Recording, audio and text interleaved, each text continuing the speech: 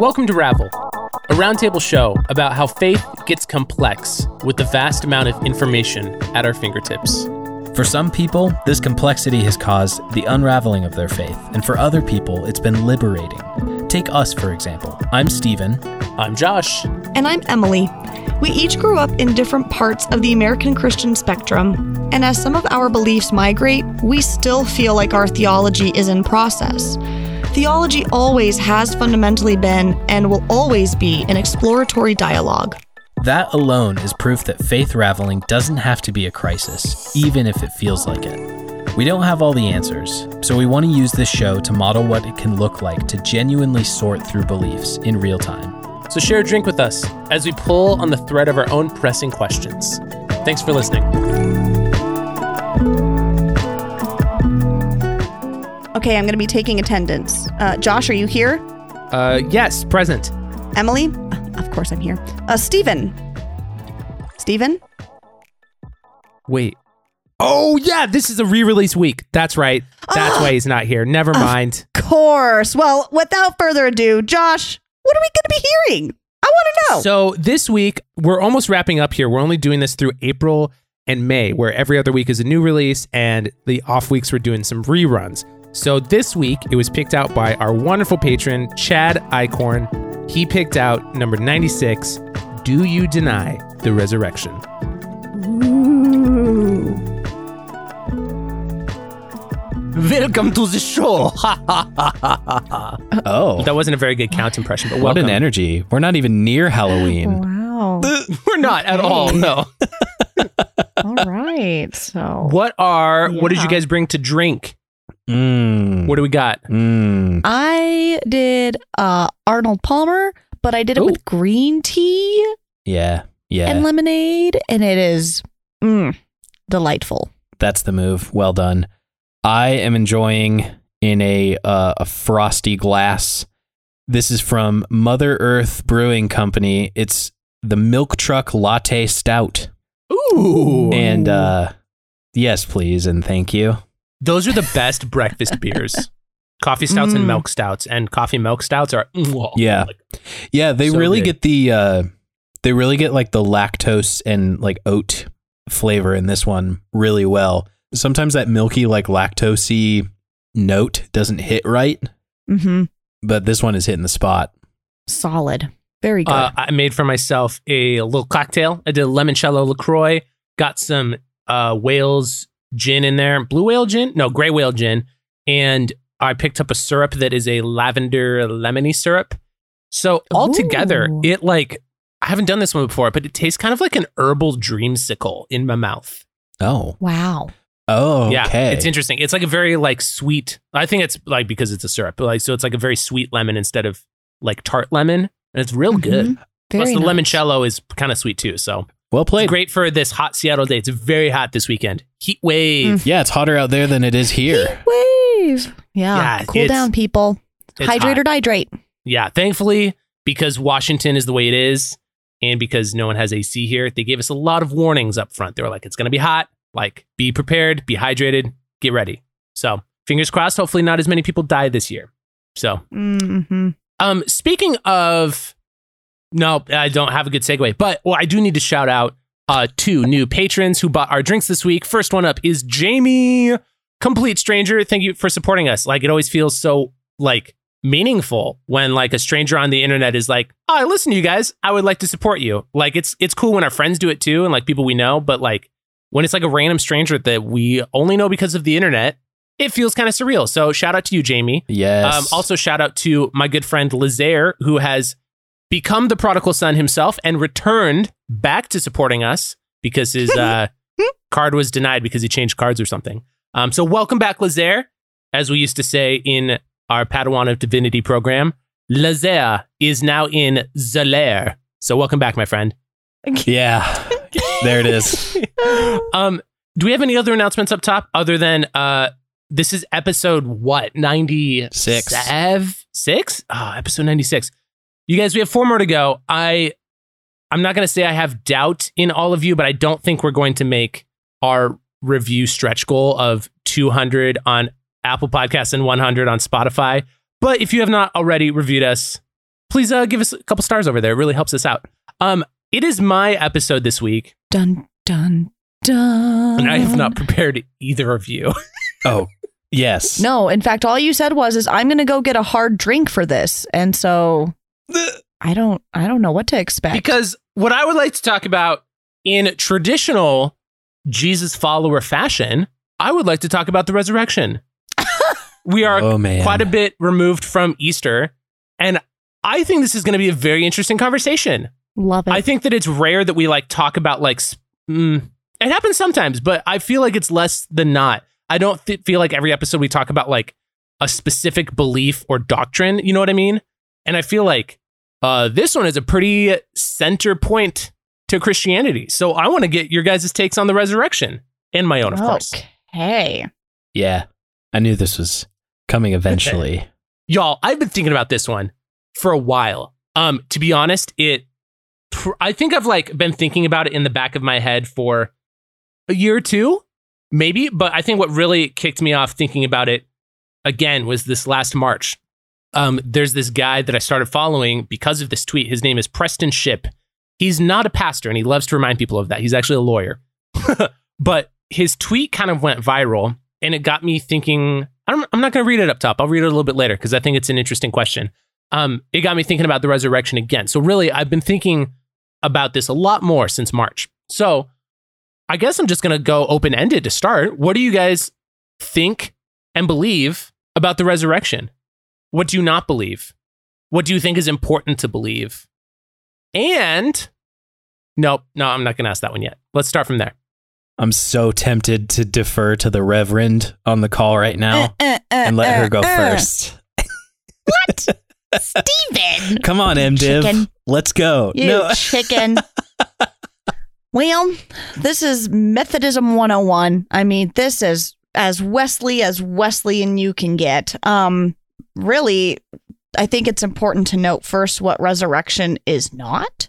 For me. Oh, okay. For me, resurrection is not the resuscitation of a person who has died previously. It is not zombies, pushing through out of the graves and, roaming in hordes, and it's not making the bodies of the undead, you get what I'm saying?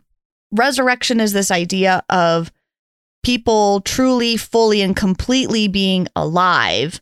And we find this as Methodists rooted in 1 Corinthians 15. That is what we live into in this idea of resurrection. And especially when we're looking at eschatology, it's looking at a form of life that is not of this present age, but of one to come. This idea of new creation and new heaven on earth. That is what resurrection is. I'm sorry, did you say a specific reference? Did you say 1 Corinthians 5? 1 Corinthians 15. Are you thinking of a specific verse in there or the whole chapter? More specifically, 42 through 44 specifically. Wow, that was off the top of your head. You have been reading up. I have to know my stuff. I'm a pastor. Yeah. Reverend. And correction. I'm a reverend. I have to get used to that. I know. But I think it's this idea of the body to come is spiritual through and through. Resurrection gives us an opportunity to think about what does what mean? The body to come is spiritual through and through. What do you think it means? Well, I guess trigger reaction went to Gnosticism of how some see the body and spirit as separate. Okay. Is that what you're suggesting? Well, no. Well, but maybe it's more of less of a temple of the Holy Spirit, a vessel in which divinity shines through fruition. You know, more than it does right now, at its best, more than it does now. Yeah. Okay. So we await this promise of resurrection, but that doesn't mean we kind of we don't just sit on the sidelines. We still have work to do, and we strive for this new creation and this new abundant life. We don't just passively wait. In the way we are currently jars of clay kind of thing? Yes. Okay. Yes. Okay. So that is Methodism. Okay, I really like your summing up, because I'm like kind of reading along in 1 Corinthians 15 as you're talking, and I feel like what you're touching on gets at what he's talking about in verse 58, where he says, always be outstanding in the work of the Lord, knowing that your labor is not in vain of the Lord. And I feel like it's kind of a callback to Jesus talking about how, like, store up your treasures in heaven where moth and rust cannot destroy. Yeah. Like, they're using very similar language here, like where Paul is talking about, this is verse 50. He says, flesh and blood cannot inherit the kingdom of God, nor does the perishable inherit the imperishable. And I think I see what you're saying with, like, you're not necessarily saying like body and soul or like body and spirit are like separate. They're not intrinsically tied. But what you're saying is like the spiritual is like the true meaningful, or not like the, I don't know. I like see what you're saying.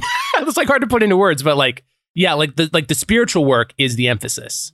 And we do believe, I mean, we do affirm the resurrection of Jesus from the dead. And, you know, in our art, we do have articles. That's a good clarification. We do have articles within United Methodist doctrine that states, you know, like Christ did truly rise again from the dead and took again, you know, his body. And we affirm the resurrection of all people who have ever died. You know, we believe all people stand. It says right here in our article, Articles 12, we believe all men stand under the righteous judgment of Jesus Christ, both now and in the last day. We believe in the resurrection of the dead, the righteous to life eternal, and the wicked to endlessness condemnation. Since I'm not Methodist, what is that article like coming from? Is that the Book of Discipline, or it comes from the? It's part of our Confession of Faith. It's part of the Articles of Religion. It's I don't want to say universal, but there are other denominations that share in those articles as well. And Methodism has specific nuances to it. Gotcha. I really appreciated your answer. Thank you. Like, I think that a lot of people like stop at just the physicality of the resurrection without talking about like the implications and theology of resurrection. Right. So I really appreciated that, like, very tight answer. That was good. Thank you. How was that, Steven? That was great. Thank you. Echo my brother Josh and say you did a great job. How is, though, the affirmation of like Jesus picking up how is that not the resuscitation of that body? No, I think she's saying it is, but it's not just, right? It's not just, right. Oh, okay. It's more than.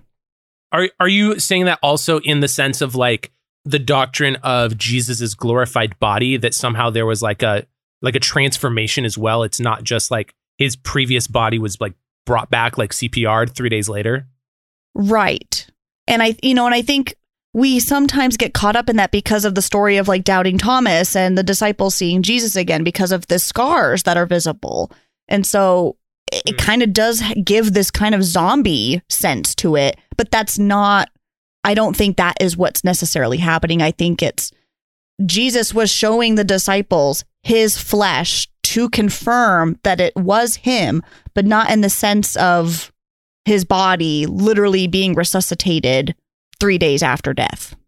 He was showing the disciples that body, that form, to basically show them it is I. Here I am. Here are the wounds. You see me, you hear my voice, but not in the sense of scaring them to be like, I'm a zombie, like here's the decay and here's the, like, I think we take that literal sense and we really try to fragment it, and it's more than that. But you would still say that was physically Jesus's body, as would the Methodists. That was yes. Right, but you're saying it was like a yes and kind of situation. It was a yes and. Gotcha. Cool. Again, I really appreciate the way you worded that. I think that that's a very theologically rich way to look at it that I think a lot of Christians miss, frankly. Yeah. Mm-hmm. Or aren't taught. What about you, Steven? Did either of you grow up with the idea of like the first resurrection versus second, like resurrection? The parousia. Yeah. So Josh did. It was discussed.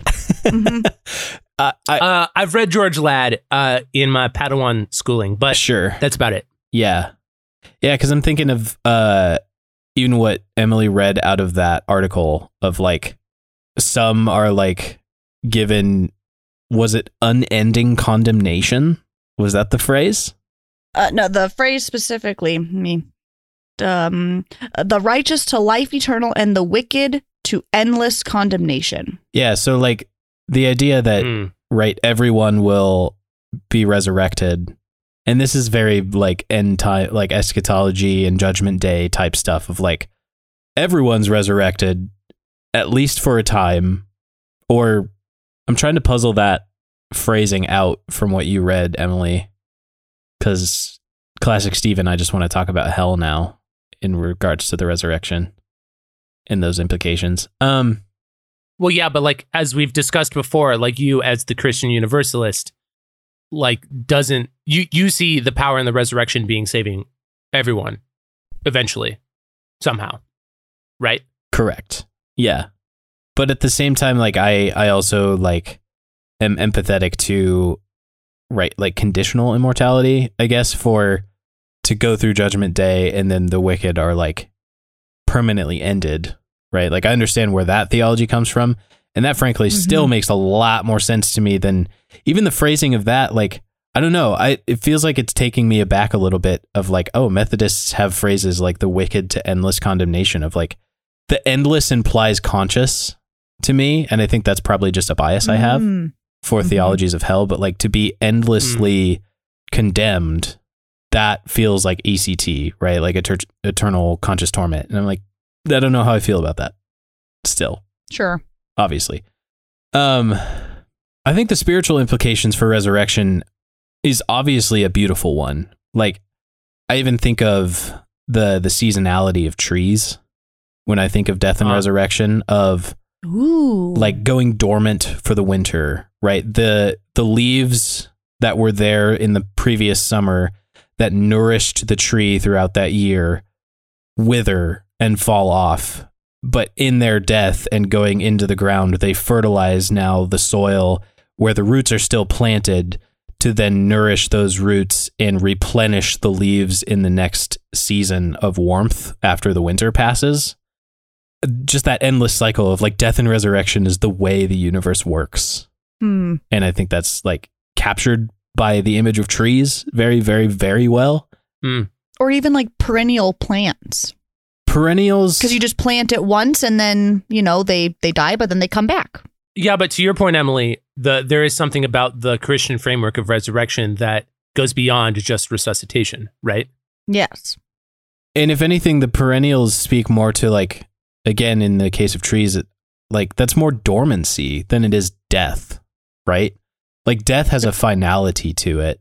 Whereas I love that Stephen's arguing against his own analogy now. I know. Does death have final? Does death have the final say? Well, not when you're a Christian. Checkmate, Stephen.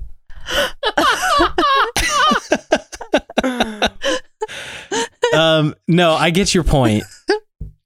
Sure. Okay. I guess where all I was just going for, like, I see death and resurrection everywhere.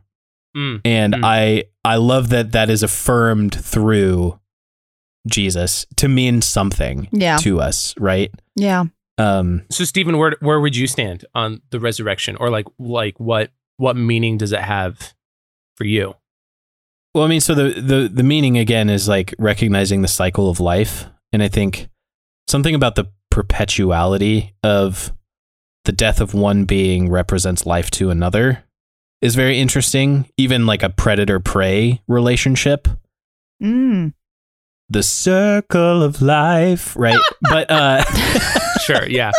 I guess if you're asking me theologically where I stand, like I'm comfortable when I pray, right? Like the Nicene Creed, no, the Apostles' Creed. I guess it's in both, but like I believe in the resurrection of the body, and I really appreciated the way Emily reminds us that it's like that yes and of it's like we don't need to debate the physics of what that meant. I mean, we can for sure, right? Like a literal empty tomb, I think means something, but it also means a lot more in a spiritual sense. So yeah, I guess I'm pro bodily resurrection. I think my opinion on the resurrection, unless you had more to say, Stephen, about like your thoughts on the resurrection. Oh no, I've been rambling enough. Not to be confused with the insurrection. But I think my thoughts on the resurrection have, I think for lack of a better word, dramatically de-emphasized for me. Like, I no longer think that Jesus resurrected bodily to prove he was the Son of God. I think a lot of Christians talk about him that way and talk about the resurrection that way. And I don't think that anymore. And I also, I'm like still coming to terms with like putting words around this. I don't think I affirm the bodily resurrection in the sense that I think that A, there is not sufficient proof to believe it beyond a shadow of a doubt. And B, I do not think that the Christian concept of resurrection life is threatened by Jesus not returning through body 3 days later. And I also think that believing that subset of beliefs is like not a new thing. Like plenty of Christians believe in, like, for lack of a better word, the resurrection being quote unquote just spiritual, as if like that is any less than being physical.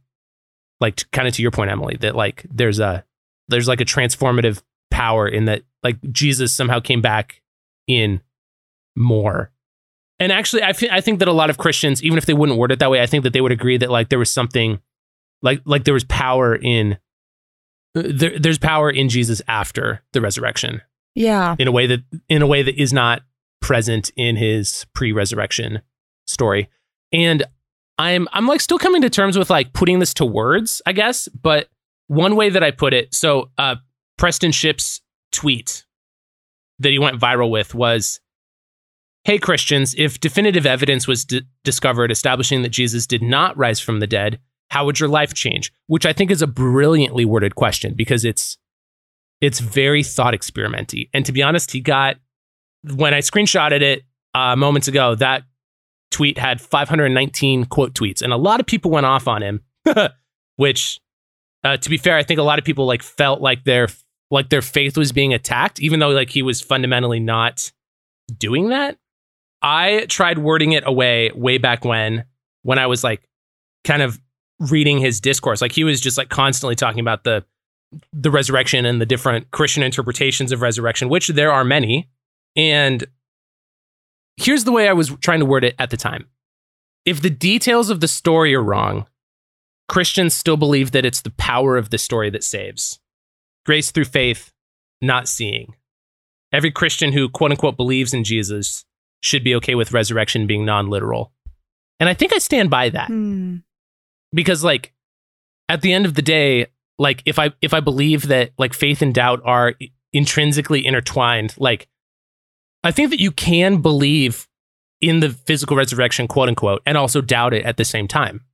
Like I think you can like choose to believe in something. Oh yeah. Like without sufficient, quote unquote, sufficient evidence to back it up, like scientifically. Like I don't think Christianity has ever been about that, to be honest. And I don't think it should be. So like I also don't want this to come across as like, I think anyone who believes in the physical bodily resurrection of the Christ, I don't think they're dumb. Like, I don't want to come across that way. Like, I think that plenty of intellectually honest and intellectually smart, brilliant people can and do believe in the bodily resurrection. You guys being great examples, right? Mm-hmm. But I think that I'm still not quite sure like how to word it. I mean, I really liked how you worded it, like you going like the spiritual angle, like the spiritual importance of the resurrection. But I still think there's like something to the story, like everyone's version of the gospel that converts them, like it's imparted to us through story. Like we choose to believe the story of it, and I don't think that should be taken for granted. I also don't think that like inherently discredits the power of it or the fact that like early Christians also believed this story. But I still find myself like not believing that Jesus bodily resurrected, and B, I don't think my like faith in Jesus has diminished either. Mm-hmm. Does that make sense? I don't know. I kind of touched on a lot of things there. What do you guys think? I can appreciate that. And I think, for you to to ensure for those individuals who do believe in the physicality of it, that they're not seen as dumb or less than, is important, because I think it can be easy for individuals who do believe in the physicality to have people question their sanity, and to question, do they really understand what they believe, and do they understand science, and do they understand what death means, and, try to make them feel dumb. And I think that's shameful. And I appreciate your answer, actually, very much, Josh. Well, thank you. Yeah. What about you, Stephen? Well, I was curious if you would elaborate then how you take 1 Corinthians 15 in potential response to Josh. Ooh, yeah, I would like to hear that too. Who, me? Yeah, you, Emily, especially starting in verse 12. Yeah, you. Starting at what? Starting in verse 12. I'm curious how you would then interpret what Paul begins to say in 1 Corinthians 15. Do you want me to read it first and then you can respond? Yeah, read it. I'll pull it up and I'll follow along, but read it. Okay, so I'm reading NIV. But if it is preached that Christ has been raised from the dead, how can some of you say that there is no resurrection of the dead? If there is no resurrection of the dead, then not even Christ has been raised. And if Christ has not been raised, our preaching is useless, and so is your faith. More than that, we are then found to be false witnesses about God, for we have testified about God that he raised Christ from the dead. But he did not raise him if in fact the dead are not raised. For if the dead are not raised, then Christ has not been raised either. And if Christ has not been raised, your faith is futile, you are still in your sins. Then those also who have fallen asleep in Christ are lost. If only for this life we have hoped in Christ, we are of all people most to be pitied. I guess I'm curious if you think that Paul has something very, very, very specific to say to Josh right now.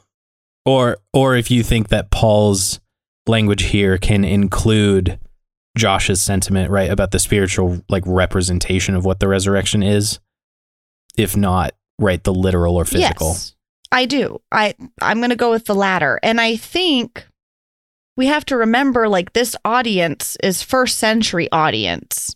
And they might even not find the idea of bodily resurrection appealing.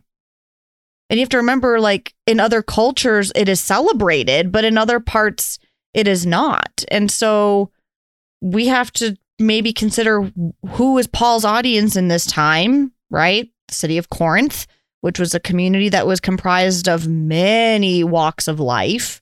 And so I think what's being said here is trying to give kind of a, I don't want to say Christianity for dummies, but like a kind of fundamental 101 message for this community. But I think it's more than just the physicality. I do think it is also encompassing the spiritual as well, and trying to tell the community, if you do not believe in this, then it is futile.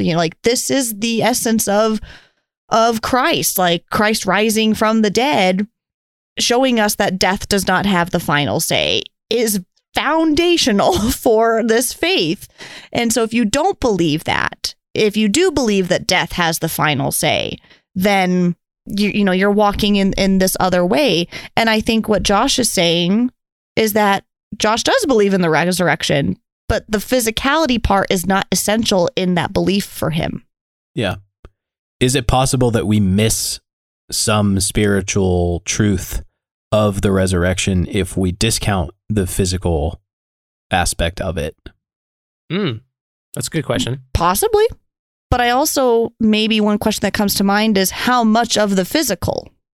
Are we wanting Jesus as this decayed, zombie-like, resuscitated back into his old body type of resurrection? Or do we like the idea of Jesus kind of being cleaned up and polished, but still having the scars to at least show the disciples that, yeah, it really is me?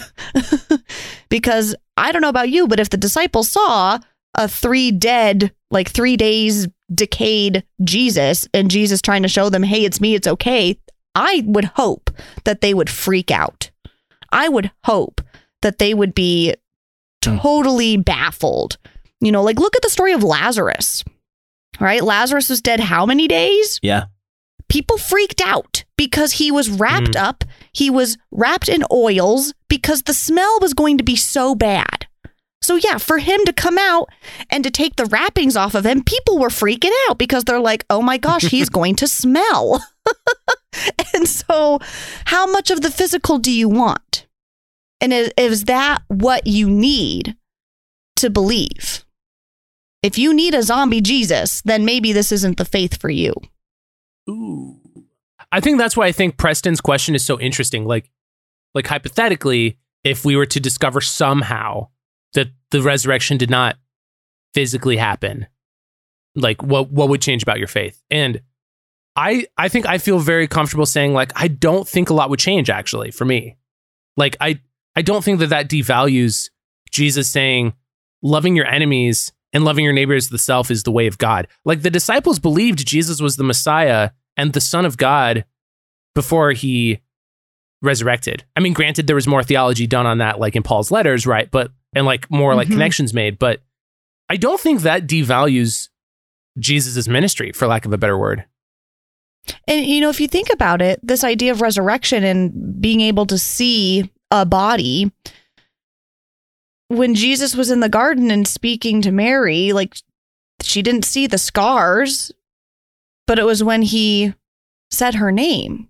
And so it's, you know, like, there is something about a body, but for all she knew, like, she didn't need the scars. And, you know, she was okay with knowing, hey, the way he has addressed me, like, I know it's him, like, I can see it. And the fact that she didn't even recognize him at first because he was, you know, in the garden, probably tending to flowers or plants. And so she mistaked him for a gardener. Like, there is something about a physical trait that I think is important, but I don't think it is the importance. What did you two think of my falling back on like the story aspect? Because like one of the things I'm thinking of is like Jesus taught in parables, and like it's so clear that there is metaphor in the Bible and that doesn't diminish spiritual truth, and that like I think it's very reasonable to have the opinion that like the point of the Bible is not to give us historical fact, but to give us spiritual truth. Like it's leading us to God through Jesus. Like that's very orthodox. Yeah. And like to me, there's like, I think it's definitely a different way of thinking about the resurrection for sure. But I think that it's kind of powerful to think about it like, well, what if it was just a parable? Like, I'm not saying it is, but like, so what if it was? Like, how would that change things for you if like we believe that Jesus taught in other parables and like, regardless of whether or not they happened, like we talk about the prodigal son and the lost sheep all the time. Like it penetrates our theology. And I don't know, there's just like something for me, like about thinking of it, like what is the story of resurrection? Because fundamentally, like regardless of what happened or didn't happen, it is a story that Christianity tells. That is the gospel, right? Like incarnation, resurrection. Obviously, there's like different emphases in like incarnational theology as well, like the implications of God becoming and being human, fully God. I think those are really interesting conversations. And frankly, I think that a focus on resurrection kind of looks past incarnation a lot of the time. Yeah. I think it becomes really simplified and streamlined. And honestly, I think that we forget like how ridiculous of a claim it is. Like, I'm not saying like people who believe it are stupid again, but like to your point, Emily, about like the cultures at the time, like I 100% believe that like first generation Christians 100% believed this to be true. Like there was not this culture of like investigative journalism and scientific proof there was at the time. Like if other people said it happened, right? And in the great tradition, like we have passed down the story of it happening. And I think there's power in that. Like I think that we shouldn't discount the fact that like on the fundamental bare bones of Christianity, like the gospel's a story. So I'm curious what you guys thought about me kind of falling back on that. At the end of the day, if we got the details wrong, at least I lived my life like following a message that was ultimately for the better and good of others, you know, like I wouldn't feel bad about it. Like I wouldn't feel stupid. I wouldn't feel ashamed. and as of right now, I'm going to hold on to the fact that it is true. And if I find out that I'm wrong, then so be it. But like, as of right now, I'm going to believe it, and you can try to prove me otherwise. And if it turns out you're right, then I will tilt my hat towards you and say touche. But like, yeah, if it doesn't change what the purpose, like the meaning and the content of this, like the story itself, wanting to spread good news and love. Yeah. See, that's how I feel too. Like, I'm not interested in disproving the resurrection. Like, I think that you could make a case against it, but honestly, I'm not really interested in that either. Like, I feel like as my faith has like de-emphasized believing in a physical resurrection in terms of importance, like it's like moved down the chain or whatever, like I've realized that I don't think I believe in Jesus any less. We just want to say how honored we are that you listen to Rabble. Seriously, there's a lot of great shows out there, and we're grateful to be in your feed. Thank you for helping us on our journey to normalize people asking questions about theology. If you want to support what we're doing, the best way to help is to tell a friend about us. We want to be a resource for people on their faith journeys, whether they're deconstructing, reconstructing, switching churches, deconverting, and everything in between. And if you're able, you can support us for as little as $3 a month on our Patreon. Supporting us helps us cover fees, software, equipment, future ideas, and more. For all of you church finance skeptics out there like me, don't worry, we're keeping an open book for transparency. For our supporters, we've built an online space where we can be together. We know it can be difficult to ask questions about our faith, so we want to make that more accessible, comfortable, and normal. We're using an app called Discord, where you'll get private access. You already know us, and we'd love to get to know you. Thank you to everyone who's already supporting, and thank you to Louis Zong for the use of our theme music in full color.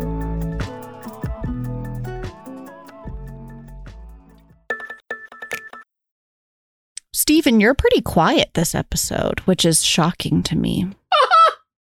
Oh yeah? That shocking? I'm really curious what you're thinking about over there. I am kind of self-interrogating why I feel so comfortable releasing the literalness of the story of Jonah, and still uncomfortable with releasing the literalness of the resurrection. I think that's okay. I don't think that's hypocritical. Because I think Jonah opened up to me as a story when I came to a place, because I don't think I decided that it was not literally true, right? However you want to define that. But when I came to a place of I don't need it to have actually happened this way to glean some incredible truths about the nature of honestly just how petty I can be, right? I see myself in Jonah a lot being increasingly frustrated with God, that God's love would be so radical to include even my enemies and the people that I find displeasurable and I don't like being around. So, and that's what that story teaches me, right? Is God will always make room for the people that even I don't want to make room for. And it's my responsibility as a disciple to learn to make room for the same people. And it also shows me that the inclination of harboring resentment and grudges is both normal, but also something to be worked on and overcome. So Jonah used to represent only, do I think there was a whale big enough to swallow a human and that a human could survive 3 days in it without being digested? And then once that became a non-factor to me, the story actually became what it was supposed to be for me. But I think with the resurrection, where I still feel weird is I feel like the resurrection is what it is to me because I still feel convinced that it is saying something about physicality and about the atoms and the quarks and the molecules that make up the universe, right?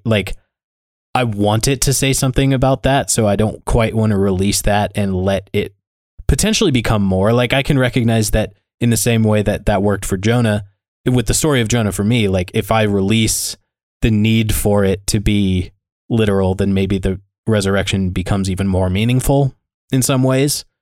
But I don't know. I feel like I'm not convinced that it could become more meaningful, even standing in the belief I have that it is physical and it was, I guess, literal is the word I keep coming back. You know what I mean? Yeah. No, I can respect that. And I think that wrestling with whether or not it's not even just metaphorical or literal, but like, did it happen the exact way I think it happened? I think that's fine to wrestle with, because like at the end of the day, none of us were at the resurrection. And I think that that's what leads me to like this place of like faith doubt, where I'm like, yeah, I don't know. And I kind of don't care. Yeah. And I think part of me still wants to care.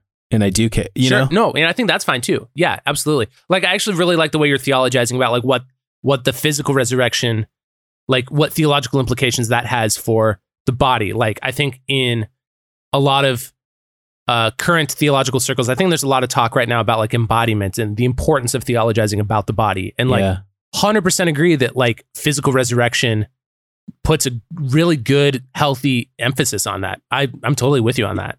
Yeah. But I also don't think, on the flip side, I don't think that a non-physical resurrection, I'm saying that like I understand what that means, but like I don't think that a non-physical resurrection would like disaffirm a healthy theology about the body, you know? Right. Yeah. I guess the silly image I just got in my head is when, Emily, you probably know what I'm talking about, but when Sean Connery's character in Dragonheart dies and becomes another star in the constellation in the sky. Mm-hmm. I guess it also makes me think of the way like Simba sees Mufasa in the stars when he's having his like becoming a man moment. You know what I mean? Mm-hmm. But like, so like whatever that resurrection of Mufasa looks like in the stars, right? Like Simba. Yeah, that's the image I get in my head right now. I think I may have betrayed myself very early on with my questioning of Emily in invoking like 1 Corinthians. No, not 1 Corinthians, but invoking like the I think it's a very easy answer, and it's a very easy fallback for me and the people who trained me in Christianity to, on a trigger response, denounce Gnosticism, in that the body and the soul are separate, and the soul is somehow inherently good and the body is something to be like detested as evil, or like, you know, given over to our fleshly desires, as Paul often calls them.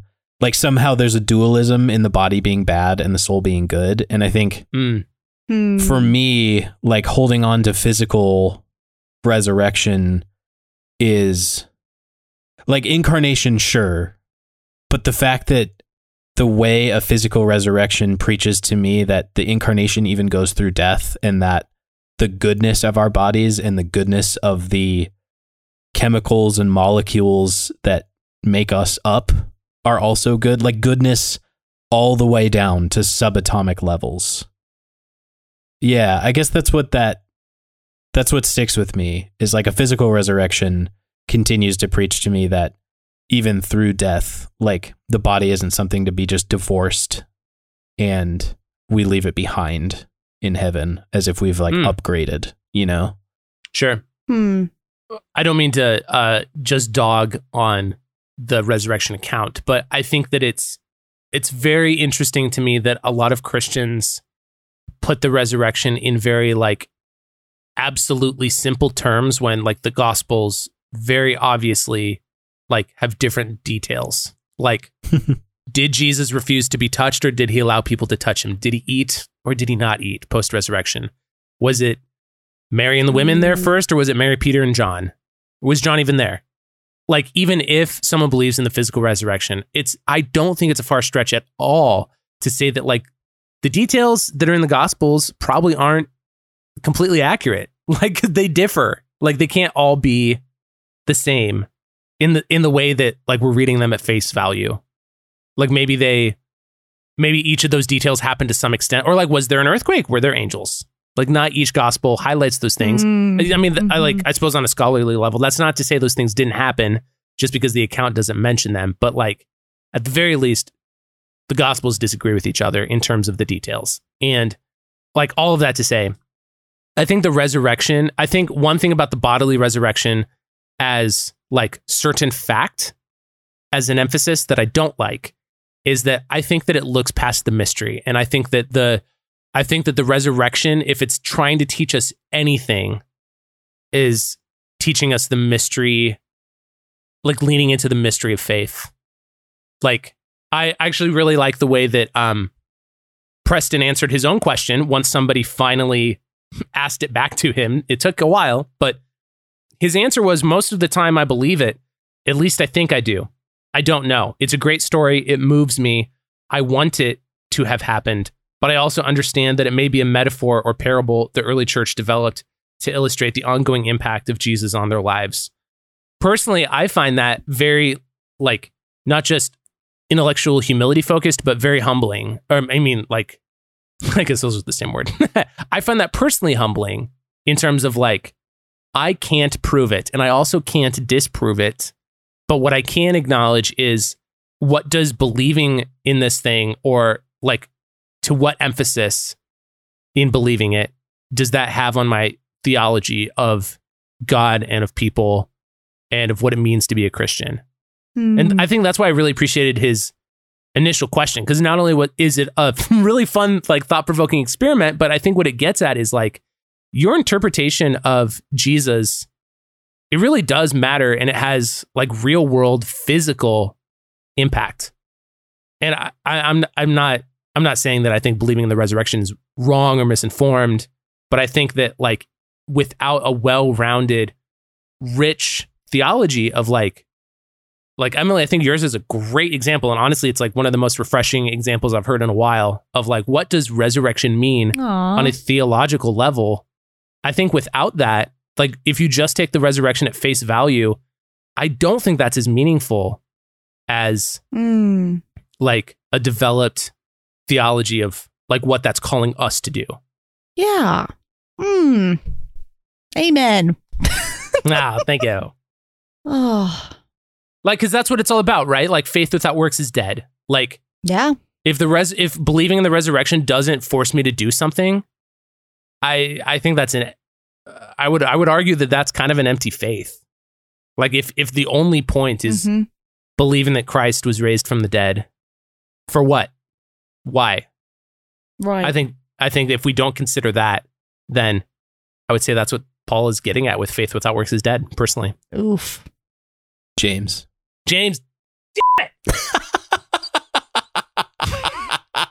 Is it obvious I haven't been reading my Bible? Sorry, I didn't want to ruin your beautiful point. But I don't know. I'm also like balancing that with like, I don't want to be the person who's just like trying to convince other people that Jesus did not raise from the dead, because I don't feel like that's the point either. Not for me anyway. Right. I don't know. It's a weird one. It's a weird one to sit with, honestly. Yeah. It is. It's a delicate balance.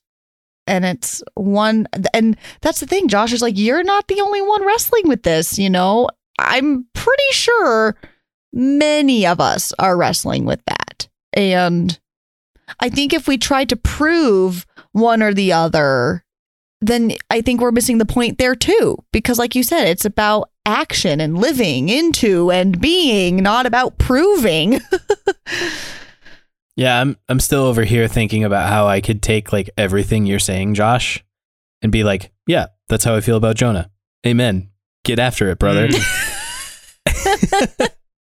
But still feeling weird about that in regards to resurrection. Steven. Yeah, maybe I get there. You'll get there. Honestly, or maybe though, you won't. yeah, exactly. Maybe I won't. Like, I think this is also a great example of how to lean on some language we used in the last episode. Like, I think this is a beautiful example of how we as a group can continue to collaborate and be interdependent on each other with like acknowledging the diversity in our theologies together. And as a group, understanding that we're in different places, but that doesn't have to like foster any kind of like mistrust as if it's a wedge to be like driven between us, and eventually we're going to divide, and now we're going to have a Ravel United denomination and a Ravel Global denomination or whatever, right? Like, yeah. Mm-hmm. There's something about our attitudes that at least continues to knit us together in a way that I'm not threatened by Josh saying that. And in no way have I taken any of Josh's words today to say that he thinks Stephen is stupid or not further along in the right? Because that implies that one of us is more enlightened than the other. And I don't think either of us believe that. Right. Yeah, totally. You know what I mean? Mm-hmm. One thing I just keep coming back to this guy's tweet because honestly, I think the Twitter discourse he started was very masterclass in tweeting for sure. It was great.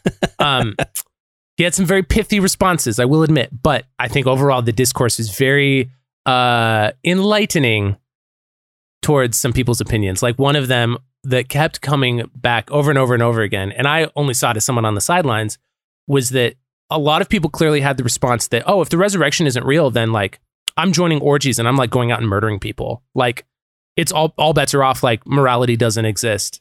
And I was like, I think a lot of people like engaging in him with it that were like, you know, engaging in good faith, like asking good questions and like trying to like have some theological discourse. I think that a lot of people were like, whoa, yeah, that is kind of like half baked. Like, what are you talking about? Like, do you really believe that?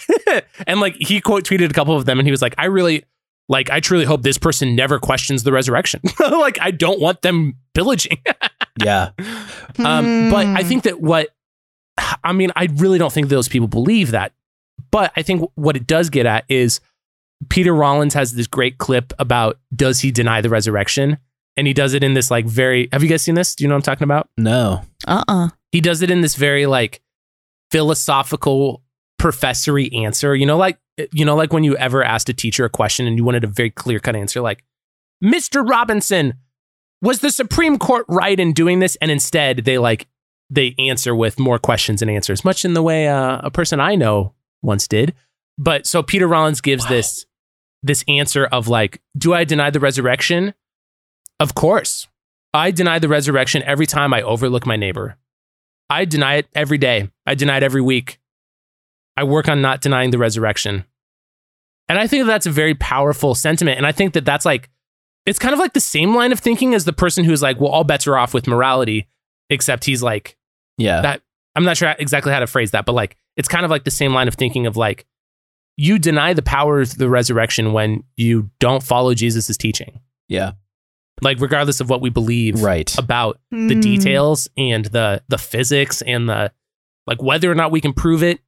Yeah. And the historicity of it at all. Like, we deny the idea of resurrection. Yeah. And the mission of Jesus every time we fuck up. I have a couple thoughts there.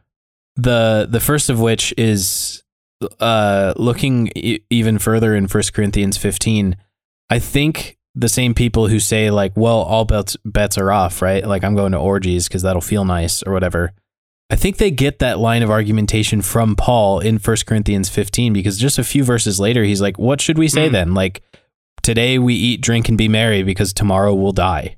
Like, Paul does that. And I think we should remember that Paul was a person who was doing philosophy and theology at the same time and had a platform to do so. And yes, he was convicted by very sincere beliefs that I believe were fueled by a truly mystical experience on the road to Damascus. But he was doing philosophy in a place that is known for doing philosophy, right? Like, he was a Roman. Seneca was a peer of Paul's, having founded like the whole school of Stoicism.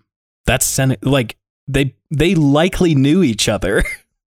So Paul doing philosophy, like, and in that argumentation style that he likely learned being a Roman citizen and educated, in addition to being an educated Pharisee, right? Like, he had argumentation styles, and that's probably what he was doing through all his letters, right? Especially Romans and especially 1 Corinthians being his longest works. So that's my first thought. Just know that Paul was a human And I definitely read his letters as a human attempting to do philosophy by his convictions and not like God whispering in his ear in an inerrant way while he was stuck in a jail cell. Yeah. Yeah, I'm with you there. So that was my first thought. My second thought is that I really like this idea of like, yeah, I deny the resurrection every day when I fail to do what the resurrected person is asking me to do. And that, like, I think this is why like baptism means a lot, because obviously, and maybe not so obviously, but baptism represents like the death and resurrection of ourselves. Like we are choosing to voluntarily say and or pledge allegiance to say that I am choosing to die now before I actually die so that I can begin living a resurrected life before I even need to. So that's baptism. And I think the pairing of Eucharist and communion with baptism is what, like, that's the theology that continues to emphasize the physicality part to me, because like eating is a sacred thing, and to, in a mystical way, eat the body and blood of Christ is to like join in a resurrected body in that moment. And sure, that's a metaphysical idea of like, we're all imbibing the same cracker and Welch's grape juice. Thank you, those Methodist brothers. You're welcome. For putting that out. They make really good gummies too now. It's wonderful. It's true. It's great. We should take those for communion. The Welches. Anyway. So like it's so meaningful that Emily and I can take a bit of the same bread and of the same like dip it in the same vessel of something that represents that, like that blood, and we each put it inside ourselves, and now we are the resurrected body. Right? So like in that way, absolutely. Metaphor, the spiritual, the mystical, I'm all here for it. And I guess to really like drive it home, I guess I'm just very into like the yes and of it all, that it's like, yes, it is the metaphorical and the mystical, and I think it was physical. You know what I mean? Sure. Yeah, absolutely. To your point, I know I was just talking, Emily, because I would like to hear from you too, but to your point, Stephen, to make the text argue with itself a little bit, Paul says in verse 50, now this is what I'm saying, brothers and sisters, flesh and blood cannot inherit the kingdom of God, nor does the perishable inherit the imperishable. Listen, I will tell you a mystery. We will not all sleep, but we will all be changed in a moment, in the blinking of an eye, at the last trumpet. For the trumpet will sound, and the dead will be raised imperishable, and we will be changed. For this perishable body must put on the imperishable, and this mortal body must put on immortality. Now, when this perishable puts on the imperishable, and the mortal puts on the immortality, then the saying that is written will happen. The saying is, death has been swallowed up in victory. Where, O death, is your victory? Where, O death, is your sting? And I feel like what he's getting at there is like highlighting the mystery of resurrection. Like, it's not the body we have right now. It's not. Yeah. It's not going to be the same. Like it's something else. It's of the kingdom of God. We don't understand it. We're raised somehow. And it's like through God's changing that Christ is enacted in the world. That's what I see in it. Amen. Oh my gosh. So good. Yeah, where are you at, Emily? I'm all over the place. Like this is every pastor's dream to discuss the resurrection, like to share the good news and to grapple with this very mystery. Like we promote and explain and share what we believe in this thing that we don't even fully understand ourselves, and yet it's beautiful, and yet like there's so much more to this than I think what we see, and it's in the everyday and hereafter that we discover that, you know. One of the things that I was just thinking of in like our book of worship, our book of worship is not like a hymnal. Our book of worship has liturgy for like weddings and things of that nature. And I realized that in our book of worship, we call services for funerals services of death and resurrection. Oh, interesting.